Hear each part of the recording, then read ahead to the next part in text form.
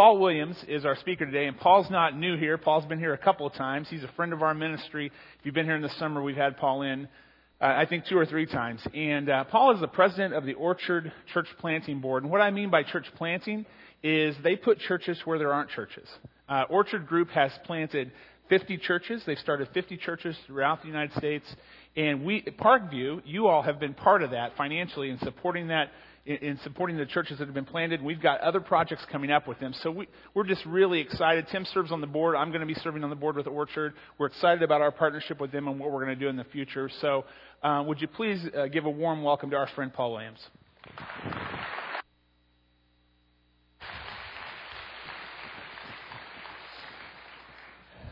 As Bill said, you folks have supported our ministry for a long time now, and New York has changed unbelievably since 9/11. In 9/11, just 10 years ago, 1% of the Manhattan population attended a church like this. Now, 3% of the Manhattan population attend a church like this. You think, well, that doesn't sound like much difference. That's about 75,000 more people attending a church like this. And a lot of why that is happening is because of you here. You've helped us start a church in the Midtown area of Manhattan that is just a couple of years old, already running 700 people. You're helping us this fall start another church in the upper tip of Manhattan. You're helping us on the other side of the country start a new church in Ventura, California. You've helped us in Salt Lake City. All of these churches focused on people who don't go to church. It's really cool, and we are incredibly appreciative for it. Now, I've been living and working in New York for 32 years now, and so a few years ago, my wife and I decided we would start splitting our time between New York and the mountains of Colorado. Somebody has to do it. It's tough, I know. But we've been, it's about half time each place. And so about 6 months ago, I'm in Colorado, and I'm at Rocky Mountain National Park, and come driving back down to my house, and I came around a bend, and here were 2 bear cubs in the middle of the road. Nice little cute, cuddly bear cubs. And they see the car, and immediately they just stop cold in the middle of the road. Stand up on their hind legs, got the deer in the headlights look, just staring at the car. Finally, they get back down, run over about 3 steps to the left, stop, stand back up, stare at the car again, get back down, run about 10 steps to the right, stand up, stare at the car again. You know, I mean, this went on for like a minute. I said, guys, really, you have to make a decision one way or the other. I cannot stay here all day. Finally, they go scampering up the mountain. As I'm driving on home, I thought, there are a lot of times in my life I have felt like those bear cubs in the middle of the road with a deer in the headlights look. What am I supposed to do now? What direction am I supposed to go? Now, I'm hardly alone in that. Dante began his epic on existence, the Divine Comedy, with these marvelous words. In the middle of the road of my life, I awoke in a dark wood where the true way was wholly lost. Ever been there? In the middle of the road of my life, I awoke in a dark wood where the true way was wholly lost. Well, this morning we're going to talk about 3 people Jesus encountered who were in the middle of the road of their lives, and they had that deer in the headlights look, and they're trying to figure out what on earth they're supposed to do, and Jesus told them all exactly the same thing. Unbelievably simple, but how to live. So the first story where we find people with a deer in the headlights look is the 10th chapter of the Gospel of Luke. Jesus had just sent out 70 people 2 by 2 when the lawyers showed up. Life does tend to get complicated when the lawyers show up. One of them had a question. He said, what must I do to gain eternal life? Jesus, as was his way, answered the question with a question. He said, well, what's written in the law? How do you read it? The lawyer said, love the Lord your God with all your heart, soul, and mind, and love your neighbor as yourself. Jesus said, yeah, do that, and you'll live. But now the lawyer, pressing his luck, as lawyers are prone to do, said to Jesus, who is my neighbor? Jesus, again, as was his way, told a story in reply. This guy was headed down the mountain from Jerusalem to Jericho, when he got to this desolate place where there was nothing but burned-out cars and stray engine blocks, and he was mugged and left for dead. This is the New York version of the story. And a priest came by, but he was pressed for time, and a Levite came by, but he had a budget to balance. And the poor guy by the side of the road was not having a real good day. But then a Samaritan came by, who understood something about pain and suffering the priest and the Levite did not understand, and he chose to have compassion on the man. And he bandaged his wounds, risking AIDS. Put him on his donkey, risking a lawsuit should he fall off. And paid for his medical care without government assistance. And Jesus said, now that's my idea of a neighbor. Now, I don't know how that makes you feel. That makes me feel incredibly uncomfortable. Because if I'm to take Jesus seriously, he's telling me my neighbor is just about every human being with whom I come in contact. Let me tell you just a little bit about my neighbors in New York. I have one neighbor in New York who swats flies outside. Basically a never-ending task. Now, I figure if a fly is in my house, I have a right to swat the fly. He's in my house. But when we're outside, is this not the fly's house? Still, 25 years running, I have a neighbor who swats flies outside. Got another neighbor who stands in the middle of our street and yells at cars to slow down. You know, now, I'm thinking the middle of the street is not the best place to do this, but we live in a German neighborhood. She's a German woman, rather large, formidable German woman. When she tells a car to slow down, trust me, it slows down. That's Janice across the street. Then for years we had a neighbor next door who usually got home, and in the house before he would fall down drunk. But unfortunately, on way too many occasions, he's lying drunk in the front yard, asking my then very young children to help him into the house. Gave my kids a great sense of safety about their neighborhood. All that, and I live in a really nice Long Island, New York neighborhood. But if I'm to take Jesus seriously, every one of those people is my neighbor, and oh yeah, about 7 billion others as well. We'd lived in our house in Long Island for a year, and we had not yet been greeted by one single neighbor. No hi, how you doing? No welcome to the neighborhood. No donuts, no barbecue, no nothing. So finally, after a year, one day I was getting into the spirit of the neighborhood. I was out in the backyard putting up a 6-foot stockade fence around my property. I thought, I can do this too. And all of a sudden, out of nowhere, there stood my next door neighbor. She spoke. She had a voice. She could speak. She spoke. She said, "You're not going to attach that fence to my fence post, are you?"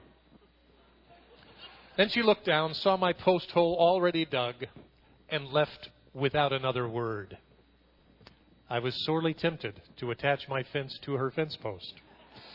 Just gave it a little kick instead. You know, as the years went by, though, we became pretty close friends with those New Yorkers. I realized most New Yorkers are not quick to get to know you, but once they know you, ooh, that friendship is for life. They used to take our kids fishing in the Great South Bay. I'll never forget the morning. It's about 10 years ago now that she came out early as I was headed to work. It was clear she'd been watching for me. She said that something horrible happened. Her son, 34, had 2 children, died suddenly. They didn't know why. She said, he died last night. He died last night. She said, it's a terrible thing to have your child die. I said, I cannot even imagine what that would be like. Oh, you know, it's not much, but every year on the anniversary of her son's death, well, I wish I could say every year, almost every year, I remember, and I'll send her a card. Just a card. Usually I try to include some memory I have of her son because they lived with her for a long time. You know, maybe him out in the front yard playing with the kids, or some conversation we had where he was telling me about his work and how he served other people in his work. Just something to kind of help her know that he's not been forgotten. You know, it's not much, but it feels like the neighborly thing to do. The lawyer wanted to know who his neighbor was. Jesus told him his neighbor was anybody who needed him. The lawyer's response to that is not recorded. So we go to the second time where we find Jesus encountering somebody with a deer in the headlights look. This time it's the 19th chapter of the Gospel of Matthew. Now I have a friend who had a $14 million yacht. It's not a bad thing to have a friend who has a $14 million yacht.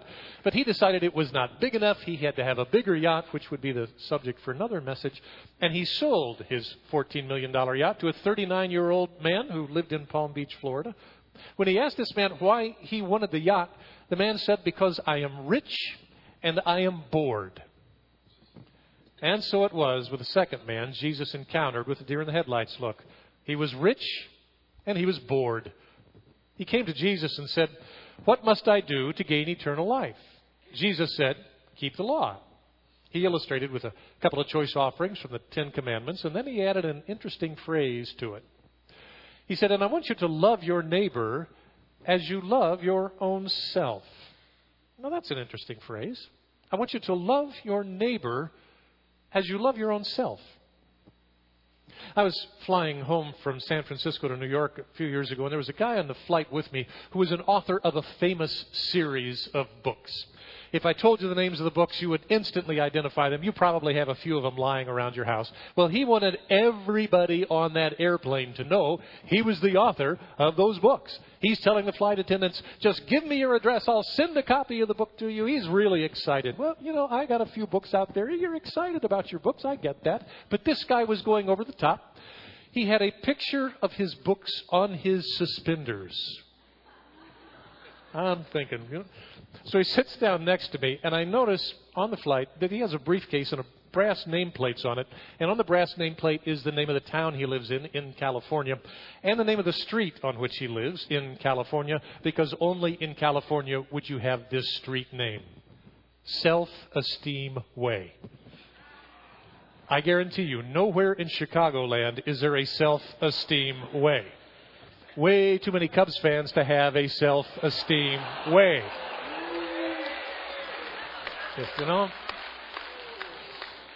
We don't have one in New York either. Only in California would you have Self-Esteem Way. Not that there's anything wrong with self-esteem, but we kind of go overboard with self-esteem in America. We think we have a right to self-esteem no matter what. Never mind you're a jerk with your wife and your kids and no one can stand you at the office. You need to have self-esteem. Well, what if you don't deserve self-esteem? What really scares me the most is what we do with our children. The helicopter parents in New York frighten me, always hovering over their kids, wanting to make sure their child never has any negative experience in life. They can't fail. We cannot allow them to fail, so we give them a trophy for everything. For showing up, they get a trophy. For showing up late, they get a special trophy, because we would not want them ever to fail. Well, guess what? Life involves a lot of failure.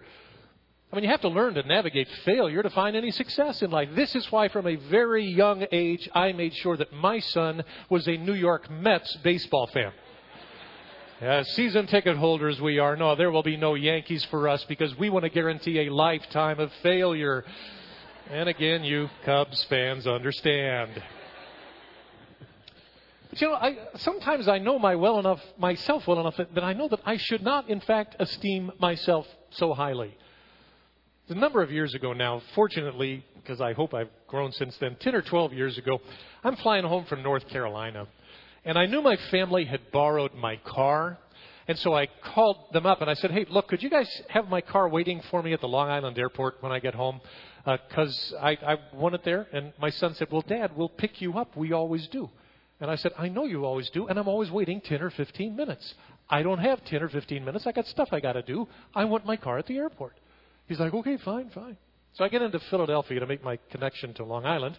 I have a call on my cell phone. It's my son. He said, Dad, we ran into a little bit of a problem taking the cars out to the airport. We actually kind of accidentally filled one of the gas tanks with diesel fuel. I said, yeah, that's not a good thing. I tell you what, I'm sorry you did that to your car, buddy, but I still want my car at the airport when I get back in an hour. He said, yeah, Dad, it would be your car we filled with diesel fuel. I got angry. I said, I expect my car to be repaired in the driveway 24 hours from now, and I still want somebody's car at the airport when I get back in an hour, and I hung up the phone. Really. A little bit of grace, mercy could have gone a long way, but no. Now, the last thing on earth I needed was self-esteem. But notice, Jesus doesn't say to this young man, I want you to esteem your neighbor as you esteem yourself. He says, I want you to love your neighbor as you love yourself. Self-love is actually very hard work. Self-love is primarily harnessing your strengths. Now, what do I mean by that? Let's say you got some horses, some big draft horses, some Percherons or some Clydesdales, and you put them in your backyard. What are they going to do? They're just going to rip apart your backyard. They're going to tear apart the grass. They're going to break down the fences. They're useless until you put a bit in their mouth and harness them to other draft horses, and then they can pull the Budweiser wagon. You've got to harness those strengths. Self-love is, first of all, recognizing your strengths, allowing yourself to have strengths. In fact, I think this is the last major job we have as parents when our kids are in high school and college, is helping our children to discern their vocation. Where are their strengths? What is it that they might be able to do that's a little bit better than most other people, where they can have a good life and a decent vocation? We need to help them find their strengths, but then we also need to help them harness those strengths. You know, you look at the truly great people like an Abraham Lincoln or a Mother Teresa, and they all have two paradoxical strengths. They have incredible confidence, but coupled with it, paradoxically, they have incredible humility. Two things you rarely see together. Great confidence, great humility. But you put them together, you've got a truly great human being. And the only way you get to do that is by harnessing your strengths. And the only way you learn to harness your strengths is to use those strengths to serve others. That's self-love. And it was way more than this young man was interested in doing. Whoa, you want me to love God, love my neighbor, love myself, and it's hard work, and no thank you. He probably went off and bought himself a $14 million yacht. So we go to the last passage I want us to look at, where Jesus finds this time a group of people with a deer in the headlights look. It's the 22nd chapter of the Gospel of Matthew. And it's an interesting time. It's the very last day of Jesus' public ministry. It's the last time he's going to meet with a big crowd. After this, he's just meeting with his 12 disciples. And it has a festive, almost press conference type atmosphere. I mean, the lights come up in the press room, and all these reporters are out there, and they've all got their questions. And the first guy asks a question about paying taxes to Caesar. Should we? Shouldn't we? Jesus gives a beautiful reply when he says, hey, give Caesar what's Caesar's and give God what's God's. Shouldn't be a problem here. And then the second question of this final press conference is asked. The second question asked by an idiot reporter from the first century equivalent of the National Enquirer. I mean, really, the guy asked an incredibly stupid question about multiple marriages and the resurrection. Jesus reminds this guy asking the question that he's a part of a religious cult that does not even believe in the resurrection. You know, you can just see Jesus rolling his eyes, feeling like he's trying to explain the meaning of life to a little neck clam. Not a great moment. But then comes the final question of Jesus' very last press conference. And I think there's a reason this was the last question of his last day of public ministry. Because in answering the question, it's as if Jesus was saying the entire Old Testament, everything that's come before, boils down to this, to the answer to this question. And the entire New Testament, everything that comes after this is going to spring forth from the answer to this question, like the skinny part of an hourglass when the last little bit of sand trickles through. It's asked by an honest reporter.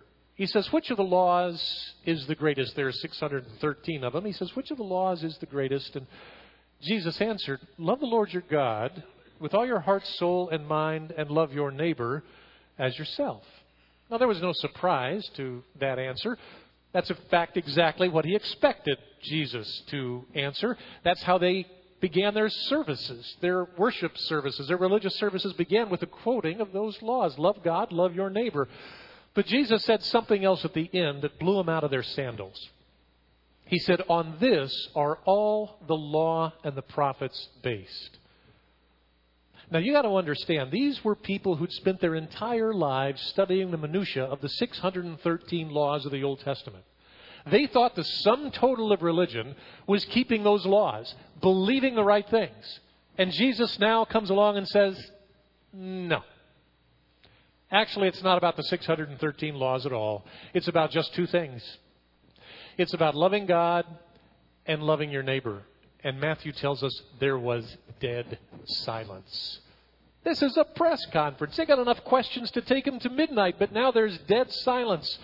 Jesus starts asking them questions, and Matthew tells us from that day on, no one dared to ask him any more questions because they got it. Jesus was telling them that pleasing God was incredibly simple, but not very easy. It was loving God and loving their neighbor. You know, I really have a ton of appreciation for this congregation. You don't want to just be the best church in the town. You want to be the best church for this town, for this region, for this state, for this nation, for this world. And that's really, really solid. I love how many things and opportunities you have to serve others, to be able to love your neighbors. You can do it overseas. You got one mission group that just came back from Brazil. You have another one that arrived either last night or today from Oklahoma City, where they've been working in the inner city there. You got other mission trips coming up in January. You've got one to Mexico, Cancun. That's not a bad place in January. You have an opportunity to serve in Kenya in January as well. And maybe you can't travel all over the world, but you could work here in the United States. We really need help with a couple of new churches we're starting. One in the northern tip of Manhattan, one in Ventura, California. Honestly, what we could use are people who would move there for about a year, work with that new church for about a year, find a job somewhere, and then head back here at home afterwards. We could use that to help get those two churches underway. We need groups to come and help us just to make the word known in those communities that a new church is starting. And maybe you can't even travel to New York or California, but you can do something right here. I mean, you have an entire campus that's not at church today because they're out serving in the local schools, working in an elementary school. I mean, that's what it's about. You're beginning a program in Inglewood where you're going to be working with Restoration Ministries and the Chicago Food Depository. We need volunteers to help with that. It doesn't really much matter what you do, but you got to do something. You can't just stand in the middle of the road with the deer in the headlights look. You need to do something to serve somebody some way. It was my wife who filled my gas tank with diesel fuel. You know, she said to my youngest daughter, you got to go help me take the cars out to the airport. My youngest daughter was all angry about it. I don't have time to go to the airport. I'm supposed to be with my friends. I don't have 15 minutes to spare. It's always interesting to me how you always have one child who's just like you. So they're having this fight at the gas station. Before my wife knew what she'd done, she put 3 gallons worth of diesel fuel in the gas tank. So she called my son, who didn't know what to do. He called me. That proved to do a lot of good. But there was this construction worker from Long Island who'd spent the whole day working in Manhattan, came over to my wife, asked her what happened. She told him, and he said, you know, you'd be surprised how often that happens. Even though the thing doesn't fit, somehow people find a way to do that. It happens often. You know, just making her feel a little better. She said, yeah, well, my husband's so angry, he doesn't even want to come home. The guy said, well, ma'am, with all due respect, I think that's probably your husband's issue.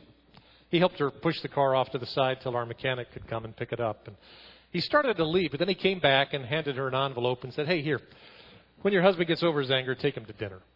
So she opens up the envelope. Inside were 2 $50 gift certificates to one of Long Island's nicest restaurants.